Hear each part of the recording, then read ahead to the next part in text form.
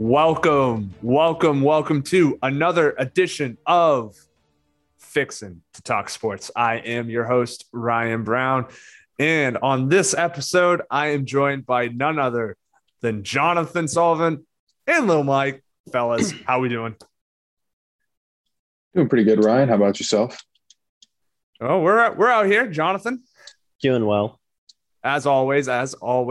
So if I've got these two on, we're probably talking something along the lines of basketball. And quite right you would be if you thought that. We are going to be recapping the NBA draft that went down just a few weeks ago, as well as the early free agency period, all the developments that have just gone off, basically a bonanza of sorts post-draft in the free agency period. So let's get to it.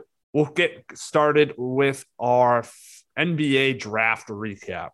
So I will be perfectly honest and upfront. I could not watch this live. I caught absolutely none of it live. I had a wiffle ball outing to attend, but I did get to recap it and kind of watch it back. And I was amazed to hear and see that Paolo Banchero, the forward from Duke, my Duke boy, went number one overall to the Orlando Magic. And I say that because the news, just every mock draft you could find, pretty much all the news outlets pointed to Auburn forward Jabari Smith Jr. being the presumptive favorite to be the number one overall pick. So the Magic clearly kept their decision close to the vest. And I don't hate it, but it was a little bit shocking to see that. The top three was not really as much of a surprise. It was just the order. Chet Holmgren, unsurprisingly, going number two to the Oklahoma City Thunder, and then Jabari Smith going to the Rockets at 3. So, Jonathan, I will start with you. Just for the first 3 picks, what were your thoughts when you heard Paolo Banchero go number one to the Magic? It didn't really surprise me because I quite literally, Ryan, if I'm going to be completely honest with you, I think what Orlando was thinking with Banchero, bigger, small forward, kind of a 4, maybe hybrid, out of Duke, they look at him and they say, hopefully this guy is following the path that our king, Jason Tatum, followed. And they're saying, like, we think this guy comes out of the same program. He is like a similar size. He's not as good of a shooter as Tatum was in college, but, you know, he can work on that. And I think they see that it's a wings league, and they say, you know what, we think this guy could be, you know, Jason Tatum light, at least at the beginning. And that's what they're hoping for. Mike, what were your thoughts on the order of the first 3 picks?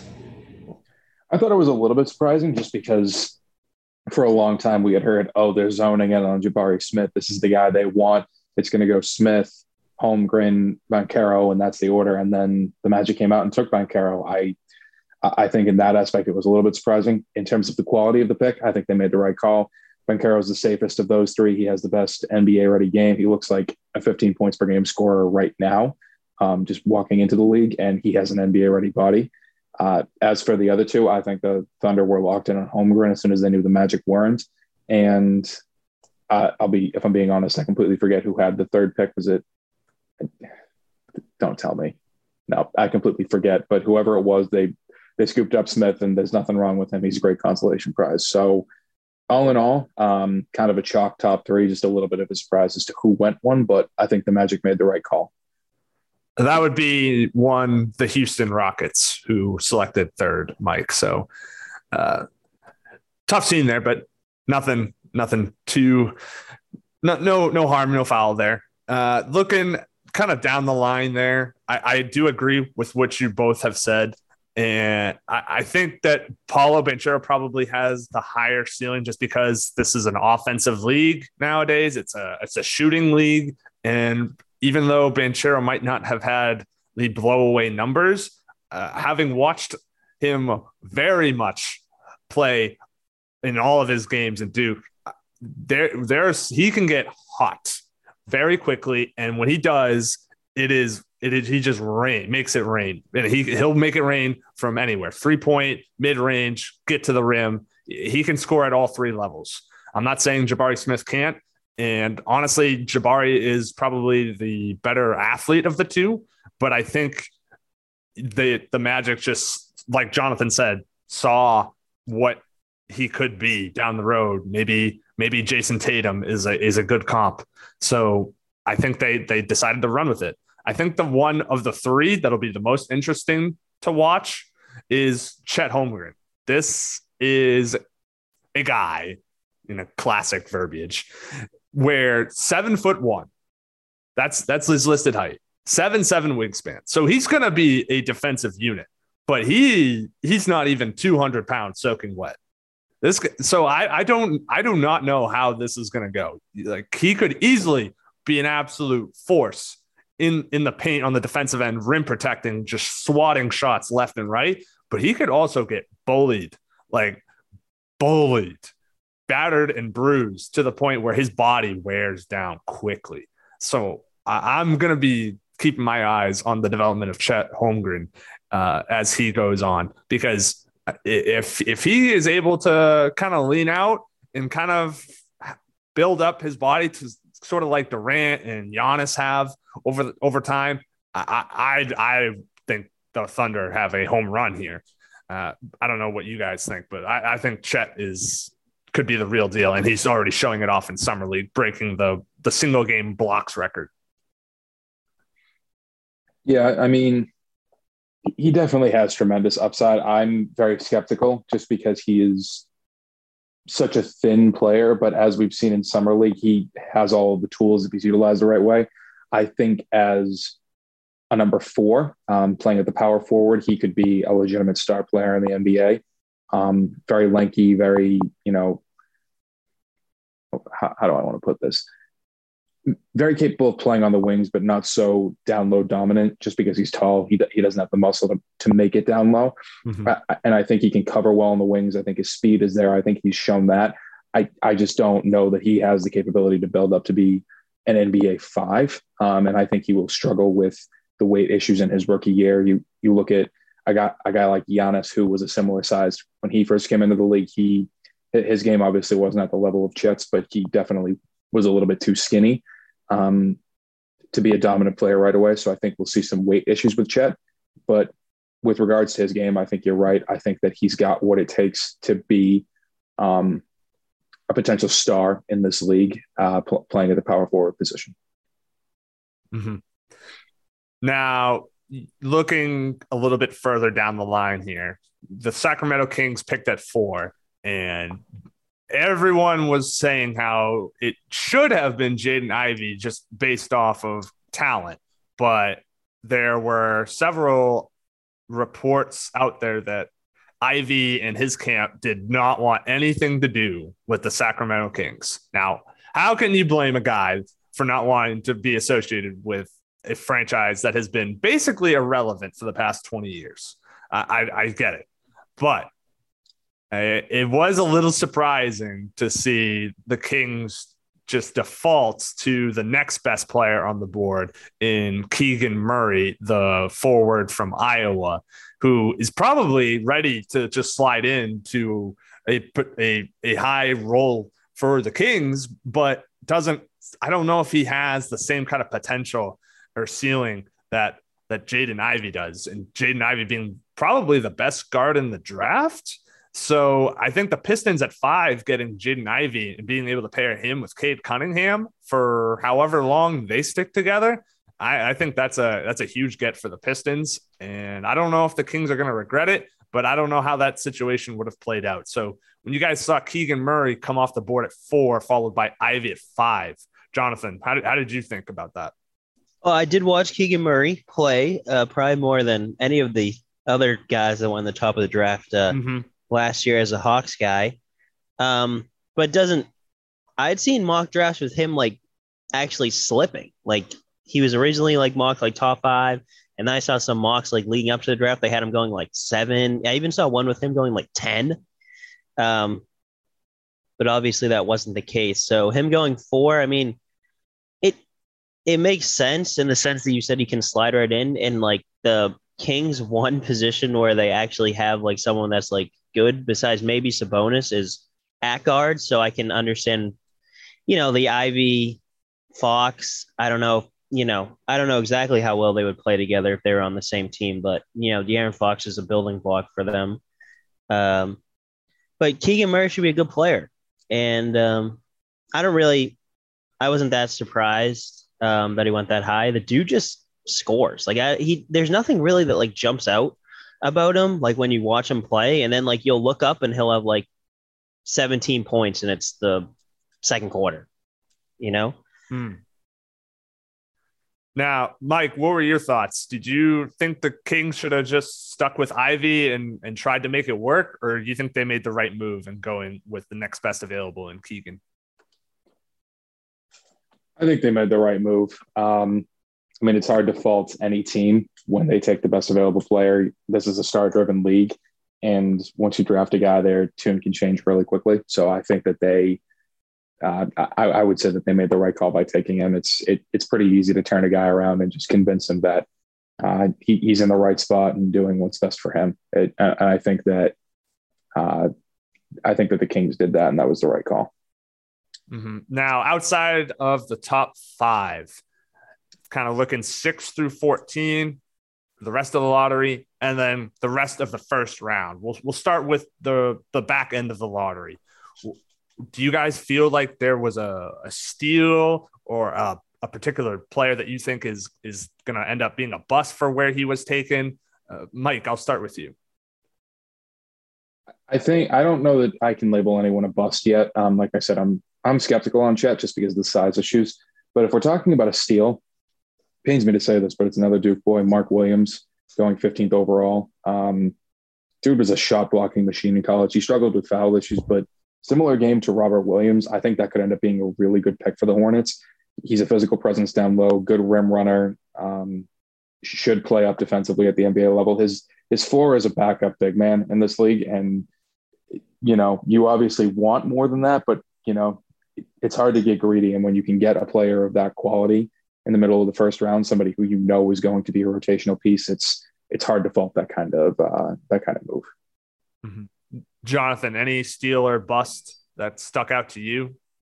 I think he'll probably end up being a bust just because of where he was drafted. But I think Johnny Davis going at 10 to Washington, I think could be a bit of a steal. He didn't shoot that great from 3, but this guy is a hooper and he's a winner. Like Wisconsin preseason wasn't even picked to like make the tournament, and they ended up being a 3 seed. They ended up really surprising teams throughout the Big Ten play. I think they won. I want to say they won, or they shared the Big Ten regular season title.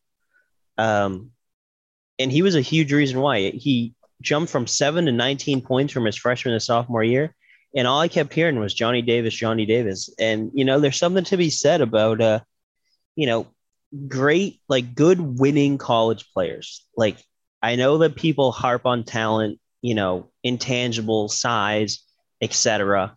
But I don't know. There's something about the winner. When you win in college, I feel like some of those guys do end up translating. Some of them don't, for sure, but some of them do. And I think he might be a steal at 10. I would agree. And I'm kind of looking at Jalen Duran going to, I think he ended up in Detroit with all those picks getting dealt there. But he was arguably the best, like pure center in the draft, and he almost fell out of the lottery. So for Detroit to kind of take a swing there with him and to be able to pair him with Cade and Jaden Ivey, and you've brought in guys like Nerlens Noel and was it Alec Burks from the Knicks in that salary dump the Knicks had. So he'll have some guys that he can learn under. And I think Jalen Duran could end up being a steal there for the Pistons at 13.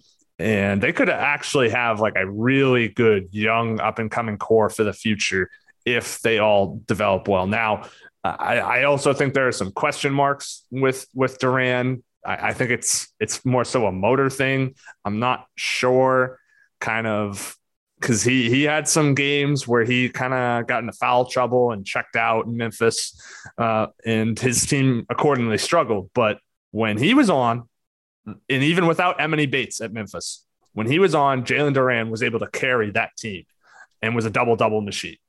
So I think that's definitely a guy that I think is a guy that can definitely be a steal, but I also wouldn't be terribly surprised if he ended up busting. I think it's much, much more likely he's a steal, but again, I think there is a kind of a high ceiling, a little bit lower of a floor than you might have thought. Now, the Celtics, after trading Derek White, had to trade their 2022 first-round pick to the Spurs to make that deal happen. So no first-round picks this year for the Boston Celtics. However, they did have their own they did have a second-round pick, and they took point guard J.D. Davison from Alabama with their lone pick. Do either of you foresee him kind of fitting into the Celtics game plans for next year? Or do you think it's kind of like a guy that will end up playing in the G League up in Maine for the next year or two, and maybe down the road he finds his way into the rotation? Or do you think he's a guy that could try and push Peyton Pritchard for a rotation spot? I think he'll play a lot of minutes next year for the Maine Celtics. I really don't think he's going to, especially with how deep the Celtics are. They've gotten even deeper in free agency. I know we're going to get into that a little bit more, so I don't want to spoil it, but I really don't. I mean, second round picks to begin with, late second round picks in the 50s. I mean, you got to hope this guy is like end of the bench. Like that's like that would be like considered a win. Like when you're picking in the 50s of the NBA draft. Like if you were like a bench guy, 10th, 11th man, can play like 6 or 7 seasons in the league, and play some minutes when people get hurt. But I just think with the Celtics depth, and especially their guard depth, if he was a big man, that would be one thing. But with their guard depth, I do not see him. The only way I see him playing is if they're, really hurt, or their record is so good that they're resting players like down the stretch in like April and stuff, and the G League season's over, then maybe he'll play then. But if he plays meaningful minutes next year, he's either way exceeded my expectations or something has gone horribly wrong with the Celtics. Mike? I think he might make the back end of the roster because they have some spots open. I don't foresee him playing a significant role, though. I agree with Jonathan. If he plays significant minutes next year, something's gone really wrong. I think they drafted him knowing that he was a guy who could maybe fill that one of those back end of the bench spots. But I think it's pretty likely that he sees some significant time in Maine next year. Yeah, and they definitely will have some roster spots to fill, and he could definitely be one of those guys. And we'll get into why they have some roster spots to fill here in just a little bit. So that's kind of our thoughts on the draft. Nothing too crazy. There were plenty of trades.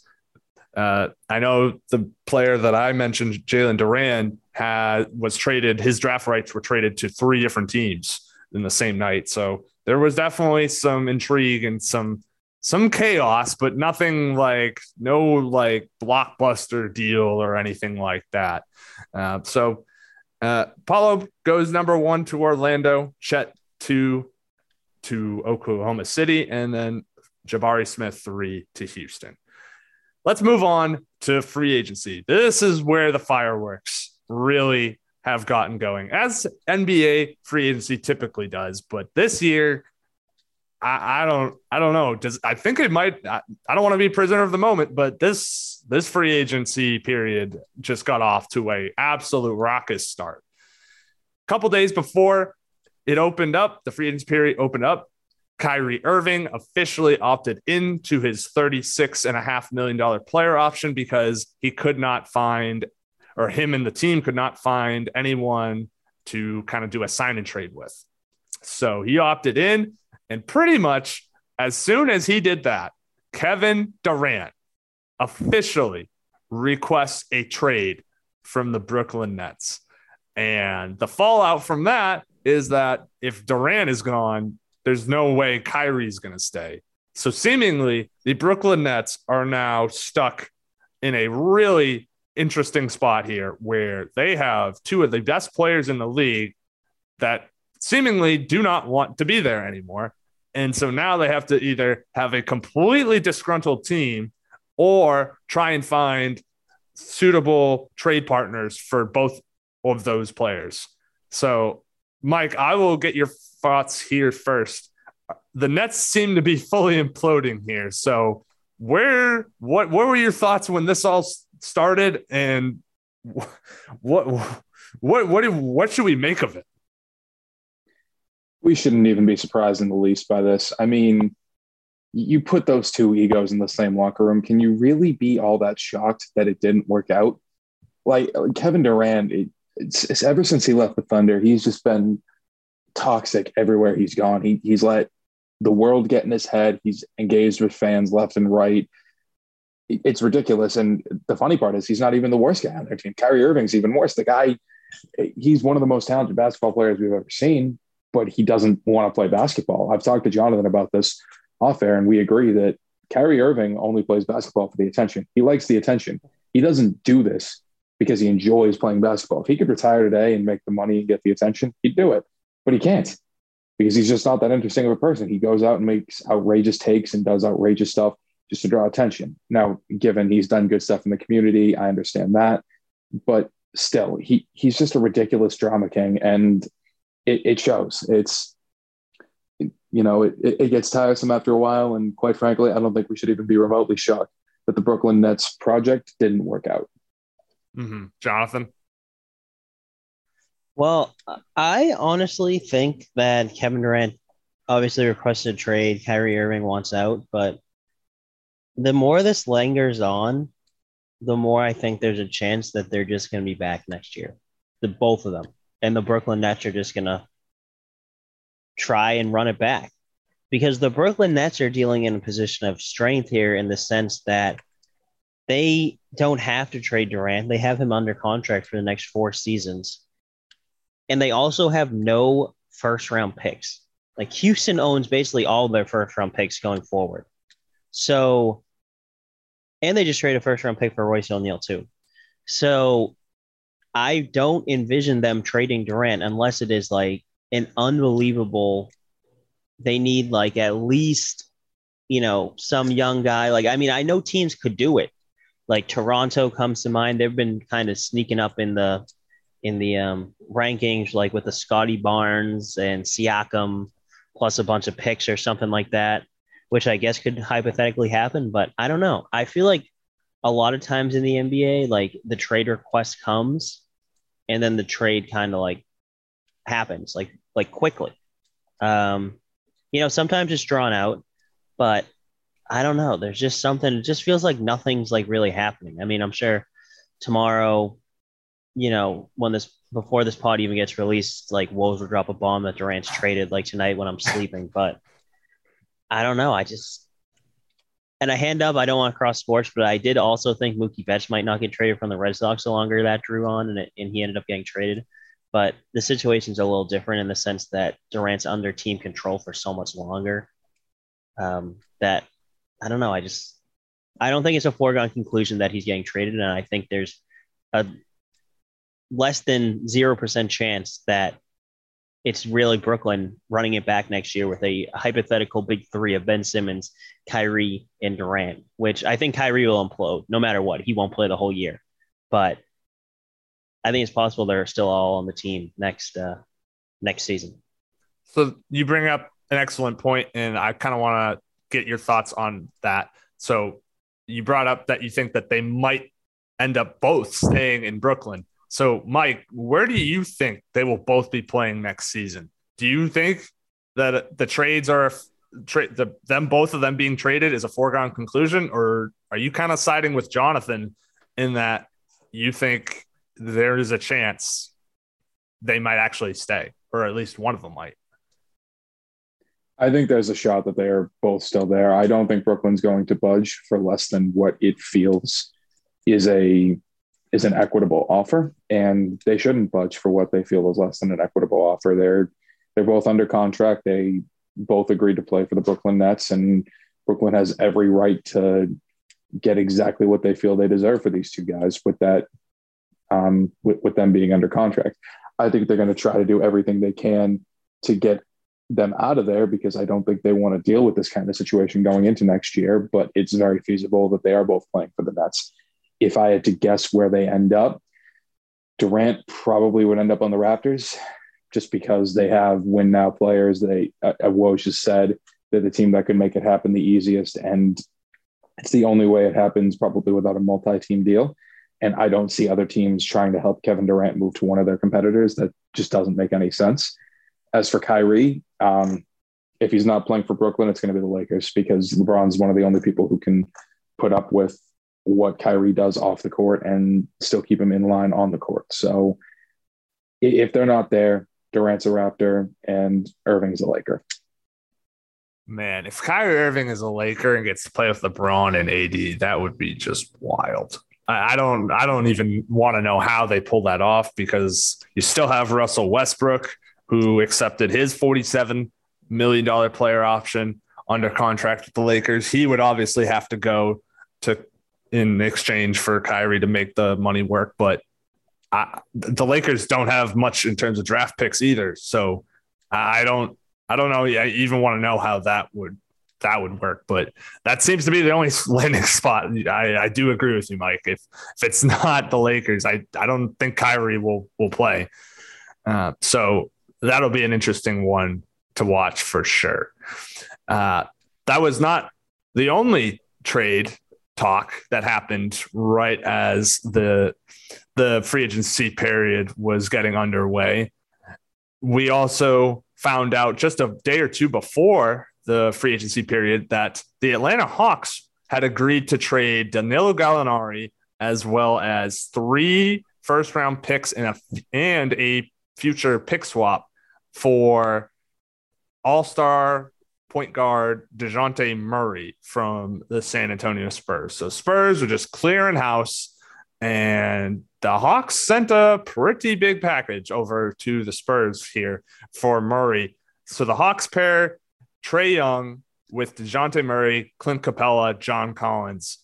Do you guys think that this makes the Hawks a contender in the Eastern Conference? I don't think this puts them into the discussion of NBA championship conversation, but they did make the Eastern Conference Finals just 2 years ago. So Mike, I'll start with you. Do you think this makes or breaks the Hawks at all, or? I don't think it makes or breaks them. I think it significantly improves their roster. I mean, you look at that team and, for as good as Trae Young is and for all that he can offer on the offensive end, we know how bad he is defensively. He's one of the worst rated defensive players in the entire league. So they clearly needed help in the backcourt, and DeJounte Murray gives you that. He's everything that Marcus Smart is, except he can handle the ball a little bit better. He's a menace on the defensive end. He'll guard your opponent's number one. And as we saw last year, he was a first-time All-Star, so he adds some playmaking to that backcourt and kind of allows Trae to play a little bit more off the ball and kind of run around three-point line in a Steph Curry-ish manner, as Trae is the closest thing we've ever really seen to what Stephen Curry does. So I think it's a good addition for that team. I question, how much of a difference it makes in what is a ridiculously deep conference. But for a team in a clear-cut win-now mode with Trae Young, John Collins, Clint Capella, DeAndre Hunter still there, it made sense to cut out some of the fat in Gallinari and Herter, who could shoot but provide no real effort on the other end, and to use some of those picks and go get a proven NBA talent who Trae Young clearly wanted to bring in. Jonathan, your thoughts? I think it can, if you see an injury to like Joel Embiid or something, it might push the Hawks into potentially having a home court for the first round of the playoffs. But it certainly doesn't put them into contender in my eyes. You know, they'll be a decent team, a tough team in the regular season, but it makes them a little bit better, but it brings them from like, a B minus team to a B plus team. I don't think it's, be all end all, like, oh my God, the Hawks are nasty now, but they definitely got better. Um, but it's not league altering, in my opinion. Hmm. Now, the first big free agency signing that I kind of want to get into is the Portland Trailblazers. They agreed to extend or bring back their breakout guard, Anfernee Simons. I hope I didn't butcher that. To a 4-year, $100 million contract extension. Now, I find this to be kind of crazy, but I guess that's just the era of the NBA that we live in, that a guy that literally has maybe 1 year of a track record of being able to be a productive scorer. He averaged 17 points per game last year for the Blazers, who were dealing with a plethora of injuries across the board. And he immediately gets 25 mil AAV. Is this just a product of the era that we live in terms of the NBA, or did the Blazers overpay to just try and keep a young up and coming guy in town? Jonathan? I just think it's a product of the league. I mean, I think the NBA has their TV contract coming up in like 2 or 3 years or something like that. And you think guys are getting big money now? Like, it's going to be insane what these guys are getting once the newer TV deal signed. And I just think this is the price. It's just the market dictates the value. You saw a similar contract going out to Jalen Brunson, who I would say is a similar caliber player to Simons at this stage in their careers. And I actually saw Simons play in person. I went to the Celtics Trailblazers last year, and he was really good. So I think he's definitely up and coming, and it's just the market dictates the wages. I don't really think it was an overpay. I just think it was what the market dictated, and I don't think Portland is anywhere close to competing for a championship. But he's a nice little player, and he got what might be a steal in a couple years. The way he was trending up this year. We'll have to see. Mike, any thoughts? I think I was a little bit shocked at first that he got that much money, but he's earned every penny of it. I mean, he is a phenomenal talent and the clear CJ McCollum replacement in Portland. And I think that is the new NBA. Like Jonathan said, it's, guys do this, and the next thing you know,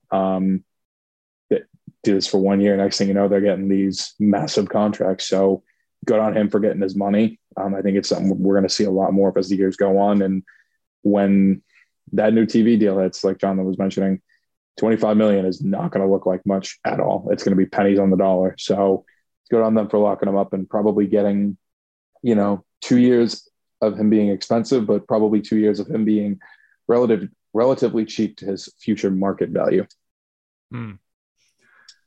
Now, several players were able to lock up max extensions with their teams. Most notably, you had Bradley Beal, Karl-Anthony Towns, Nikola Jokic, Ja Morant, Devin Booker, Darius Garland, and Zion Williamson all signed max extensions, whether it was the absolute maximum or if it was just the designated rookie extension. They all got the bag, and I think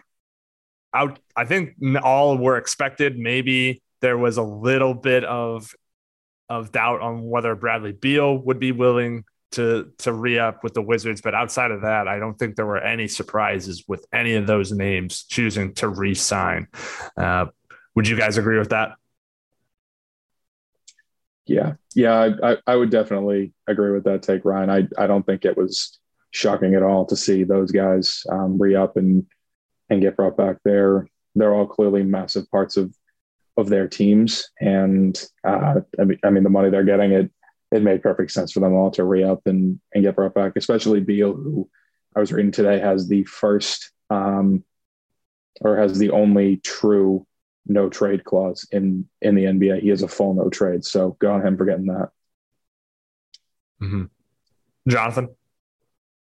Yeah, I wasn't that surprised. I mean, most experts had said coming into this offseason that the free agent class was pretty weak this year, just because most of the big names they expected to re-sign, like happened.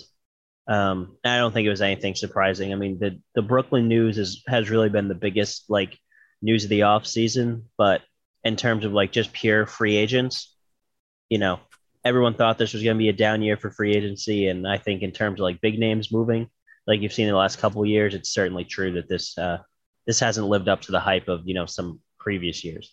Mm-hmm. The one name that has gone on the move via free agency would be Jalen Brunson, who emerged to be a top scorer and playmaker for the Dallas Mavericks. He is headed to New York to join the Knicks on a 4-year, $104 million deal. And that actually is kind of historic, not because of necessarily the length of the contract or the amount of money, but Jalen Brunson becomes the first player in NBA history to sign a 9-figure deal with a new team without ever having made the All-Star team before. So a little interesting tidbit there. So Jonathan, do you think that the Knicks, this will work out in their favor? Do you think he's worth it? I think Jalen Brunson is a decent little emphasis on little player, but I don't think he's going to be worth the money in the long run. Just speaks to the market, the free agency class. I mean, if Jalen Brunson is like the top name going off the board in your free agency class is weak. Like, no offense to Jalen Brunson. I mean, he is a decent player. I think he's like a 3 or a 4 on like a really good team. And he's getting money like a 2, basically. So I don't think it's going to work out. I'm surprised that, the Jazz didn't go all in for him, considering Danny Ainge absolutely adores like little guards that can't play defense. So we'll see how it turns out, but I have a feeling this was an overpayment. I think Danny Ainge has a separate game plan, and as we'll note in just a little bit. Mike, what do you think about Jalen Brunson in New York? Yay or nay? It's okay, I guess. I mean, he's a good player. He was one of the better players in the market, obviously, but like, he could be a championship 3, I guess. But I mean, they're banking big time on RJ Barrett being a championship level 1. I don't know that he's that, because Randall's a 2, Brunson's a 3. Where's the 1? I mean, with Barrett being the only clear-cut guy, if he can't get there, the Knicks are kind of locked into Randall and Brunson on these contracts. And until that TV deal hits, they're not going to have a clear-cut path to getting the money for a true number 1.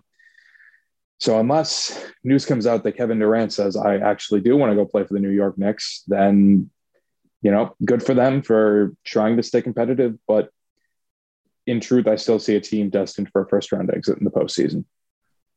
Yeah, I pretty much agree with you guys there. But I do think that Jalen Brunson is really great for his size at slashing and getting to the paint at rim. His footwork is impeccable. I know everyone that kind of follows the league like we do kind of says how he has like the best footwork of anyone in the league in the paint and being crafty and whatnot. But I've watched enough of him, and I really do believe that is true. So if he can kind of if he can develop into a 2-way guy and someone that can score on all 3 levels, I really think that he can really, really break out. So that could end up being a big deal for the Knicks, but I don't think I am with you guys in that it's not anything to put the Knicks over the top into playoff contention.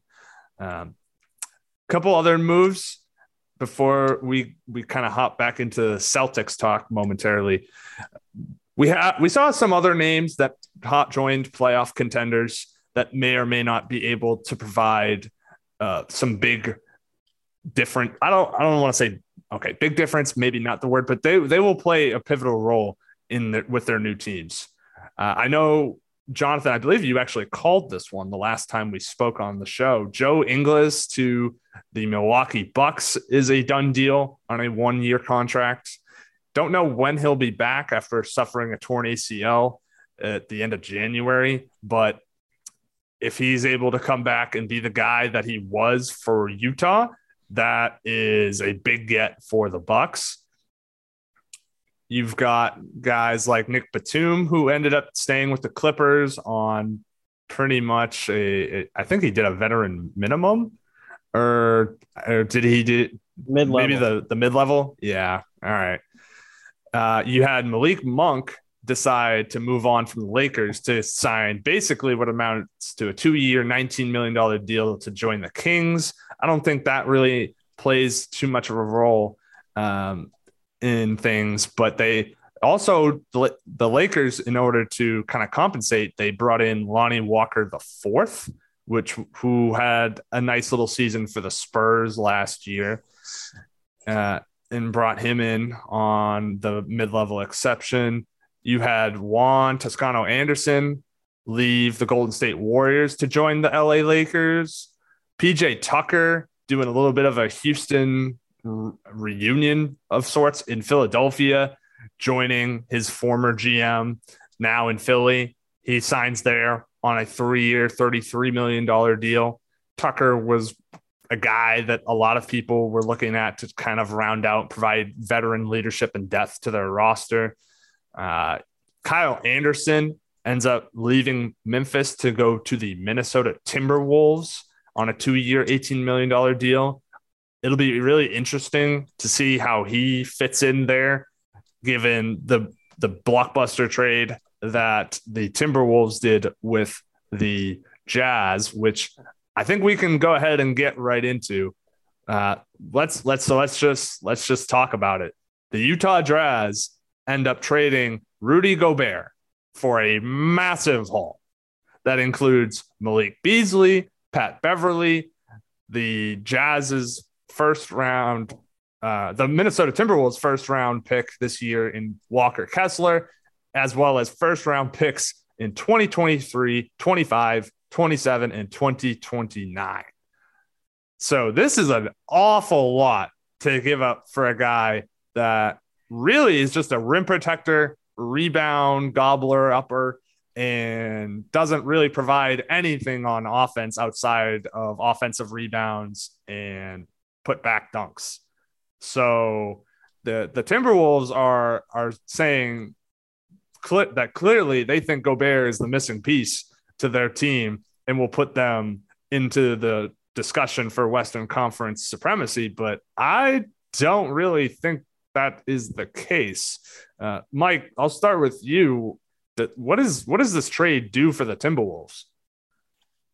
Well, it allows them to cover for Cat's defensive deficiencies because he is, while he is the third best center in the league, he's not very good on the defensive end. And at that position, you need to be when you're playing 4 games a year against Nikola Jokic and a couple games a year against Joel Embiid, and even against guys like DeAndre Ayton, having to cover Giannis once in a while. They need someone better defensively. Gobert allows them to gobble up that space inside and kind of allows Cat to expand his game more to the outside and get Weaker's defender on him, because Embiid's not going to stretch out to the perimeter to guard him. Jokic isn't going to stretch out to the perimeter to guard him. It kind of opens up the floor for him more.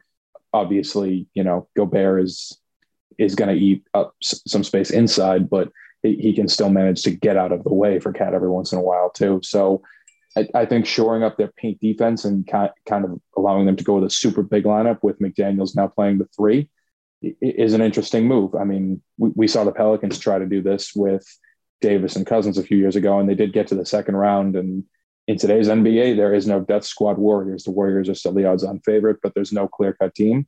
So I kind of like the move. I like experimenting for the Timberwolves and kind of seeing where this goes. I'm a big fan of the double big movement. I do think they did overpay, though, to get him, if I'm being honest. Yeah, I definitely think this was an overpay. And depending on how they configure their lineups, it could end up paying off, at least in the regular season. I think they'll definitely be top 6, assuming they're able to put all the pieces together. But I don't know if this is I don't know if they're going to be able to get much farther than they did this past year, which was losing in the first round, game 7. Jonathan, what are your thoughts?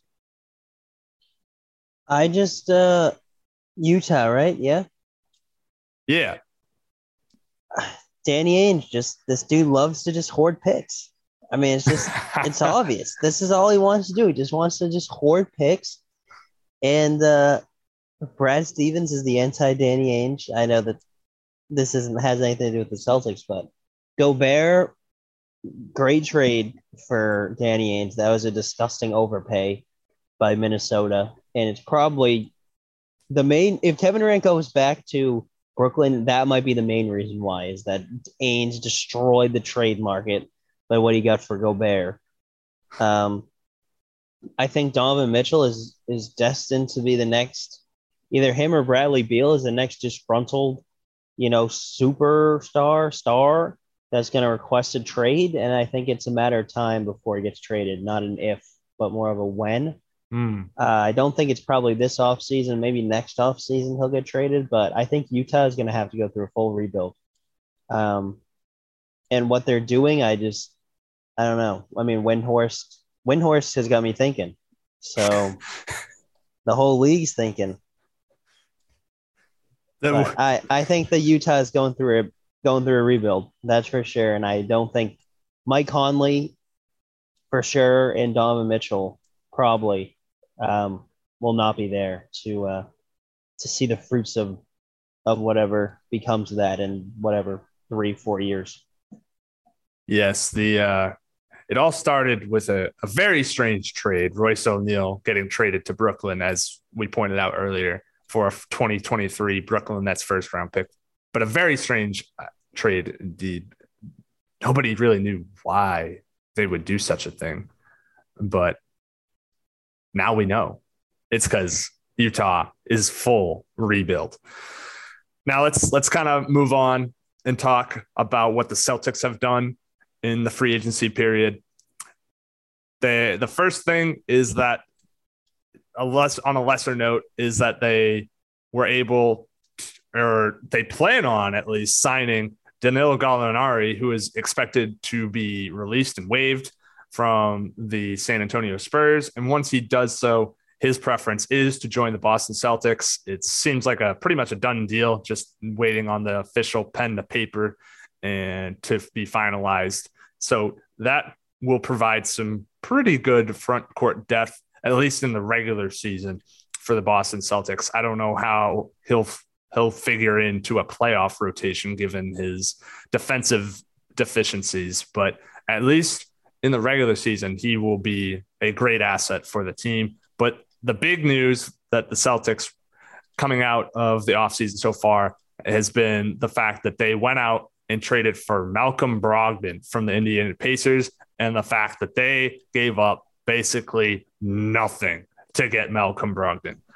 All they had to do was trade Daniel Tice, who they literally brought back in this past trade deadline, Aaron Nesmith, rip Aaron Nesmith, Jonathan, T's and P's for you in the chat, and a 2023 first round pick that surely won't be very valuable for the Celtics, as well as a couple of non-guaranteed players that will have to have their minimum contracts guaranteed in Nick Stauskas, Malik Fitz, and Juwan Morgan. The trade cannot officially happen till July 9th because of a signing restriction in, I believe it's Fitz's contract, but it's a done deal. The Celtics are bringing in Malcolm Brogdon. They get the additional playmaker, scoring at point guard position that Brad Stevens said that the team desperately needed to kind of take the team over the top in getting Banner 18. Jonathan, I will start with you. What are your thoughts on Malcolm Brogdon coming to the Boston Celtics? Well, on paper, it is a steal because you traded him, as you said, for Daniel Theus. Some end of the bench pieces, first round pick next year, and our Lord and Savior Aaron Nesmith, who just might be the worst shooter I've ever seen step on a basketball court. But it will be interesting to see. I think he's going to be their sixth man. I think if he can stay healthy, realistically, based on his talent, he has a legit chance to win Sixth Man of the Year next year if he can play, 60 plus games. And it just gives them a lot of depth. And I think it's good because Smart tends to not be able to play a full season. People say Brogdon isn't able to also play a full season. We'll see what happens with Derek White. He probably gets banged up a little bit. But all three of these guys kind of play a very similar style.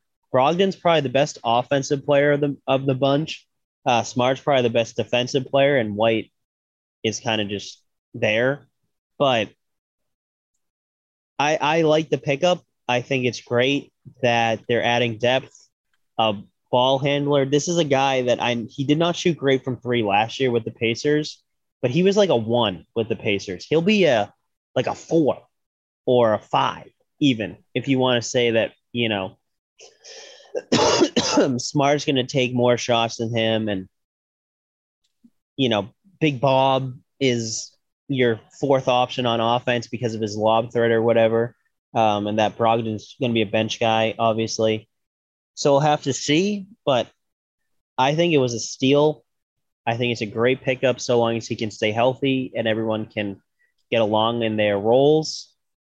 But him being able to play more in an off the ball role, I think will really help. I mean, he's brought in for playmaking too, but this is a guy that shot 50, 40, 90 when he was in Milwaukee. So he's going to be getting clean looks, especially with guys like Tatum and Brown on the court, that I think you should see his numbers really improved from last year in percentages, probably not in points scored and stuff like that because of, the talent that he's playing around now, but percentage wise, he should be much more efficient. And it's just someone that they've been missing, another guy that can, when the shot clock gets down, he can create a legit shot. And I think we saw that missing, down the stretch in the playoffs where Tatum goes a little cold, Brown can't dribble, and you're missing that guy that can, get a legit look at the end of the shot clock. Smart just isn't really that guy. He's more of just a catch and shoot. He's okay dribbling into the paint, but Brogdon's better at creating his own offense. And I think that that's going to be huge for them, in crunch time. Mm-hmm. I think that another big part of it is that he's a very proficient shooter and he doesn't necessarily need the ball in his hands. Yes, he was the lead distributor, lead scorer for the Pacers, but that's because he had to. But he actually does better from catch and shoot threes than he does in off the dribble or from any other kind of three pointer.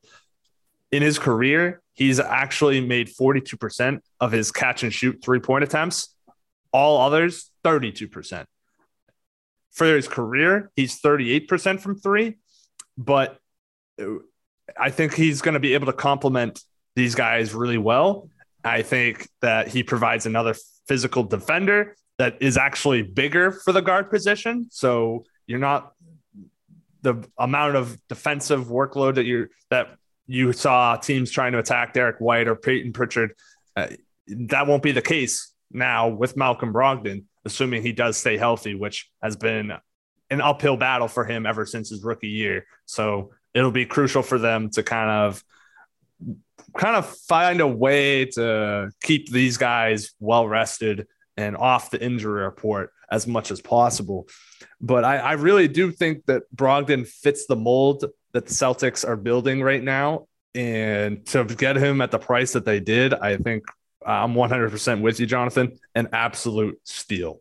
Mike, what are your thoughts? What was your reaction to the Malcolm Brogdon trade? I loved it. I loved everything about it. I mean, there was nothing of value that they gave up in that trade. And they got a guy who a couple of years ago was averaging 25 and 5. And I think he made an all-star team. It doesn't get better than that. I understand he was hurt last year. I understand that there is risk in any deal.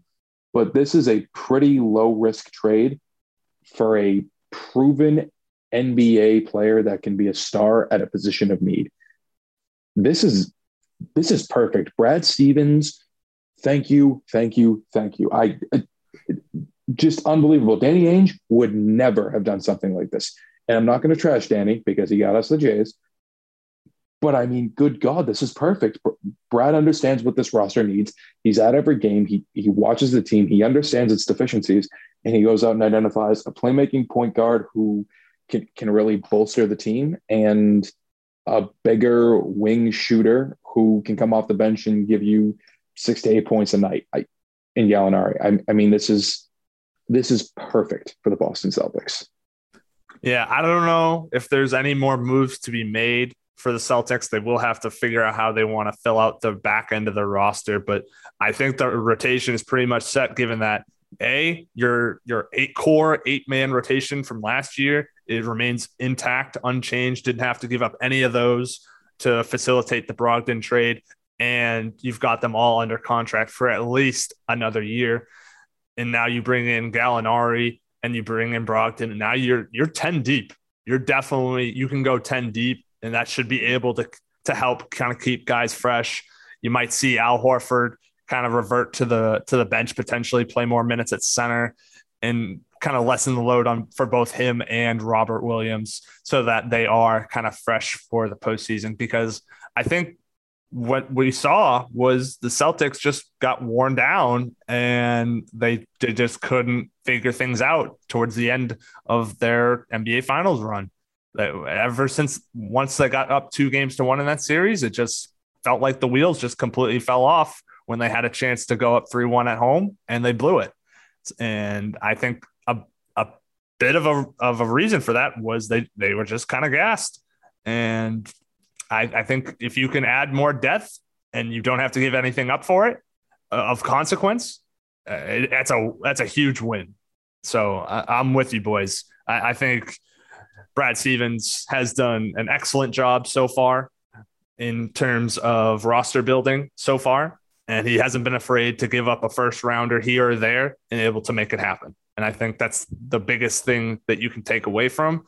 I don't know if Malcolm Brogdon will be the guy that puts this team over the top, but I think it's pretty dang close given what he is capable of. If you get a fully healthy version of him, maybe not for a full 82-game slate, but if you have him on firing on all cylinders for a potential playoff run, look out. I think that next year could be definitely huge for the Boston Celtics.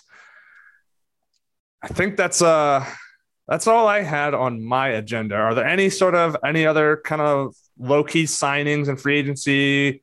We could talk about where we think DeAndre Ayton might end up, or if he'll end up going back to Phoenix. He seems to be the only sort of big name guy left on the market. Any other final thoughts from you guys?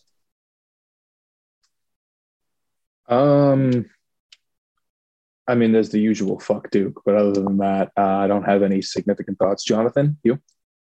No, nothing crazy. Just the usual. I don't have any agenda against Duke, so I don't really participate in that foul language like you guys do. Whoa. You guys, keep me out of this. Yeah, you guys is in the other guests. All right. We? Nah, not we. You guys. All right. Well, before this show completely falls off the rails, I think it is time to bid you all adieu. So, for Lil Mike and Jonathan, we will see you next time on the next edition of Fixin' to Talk Sports.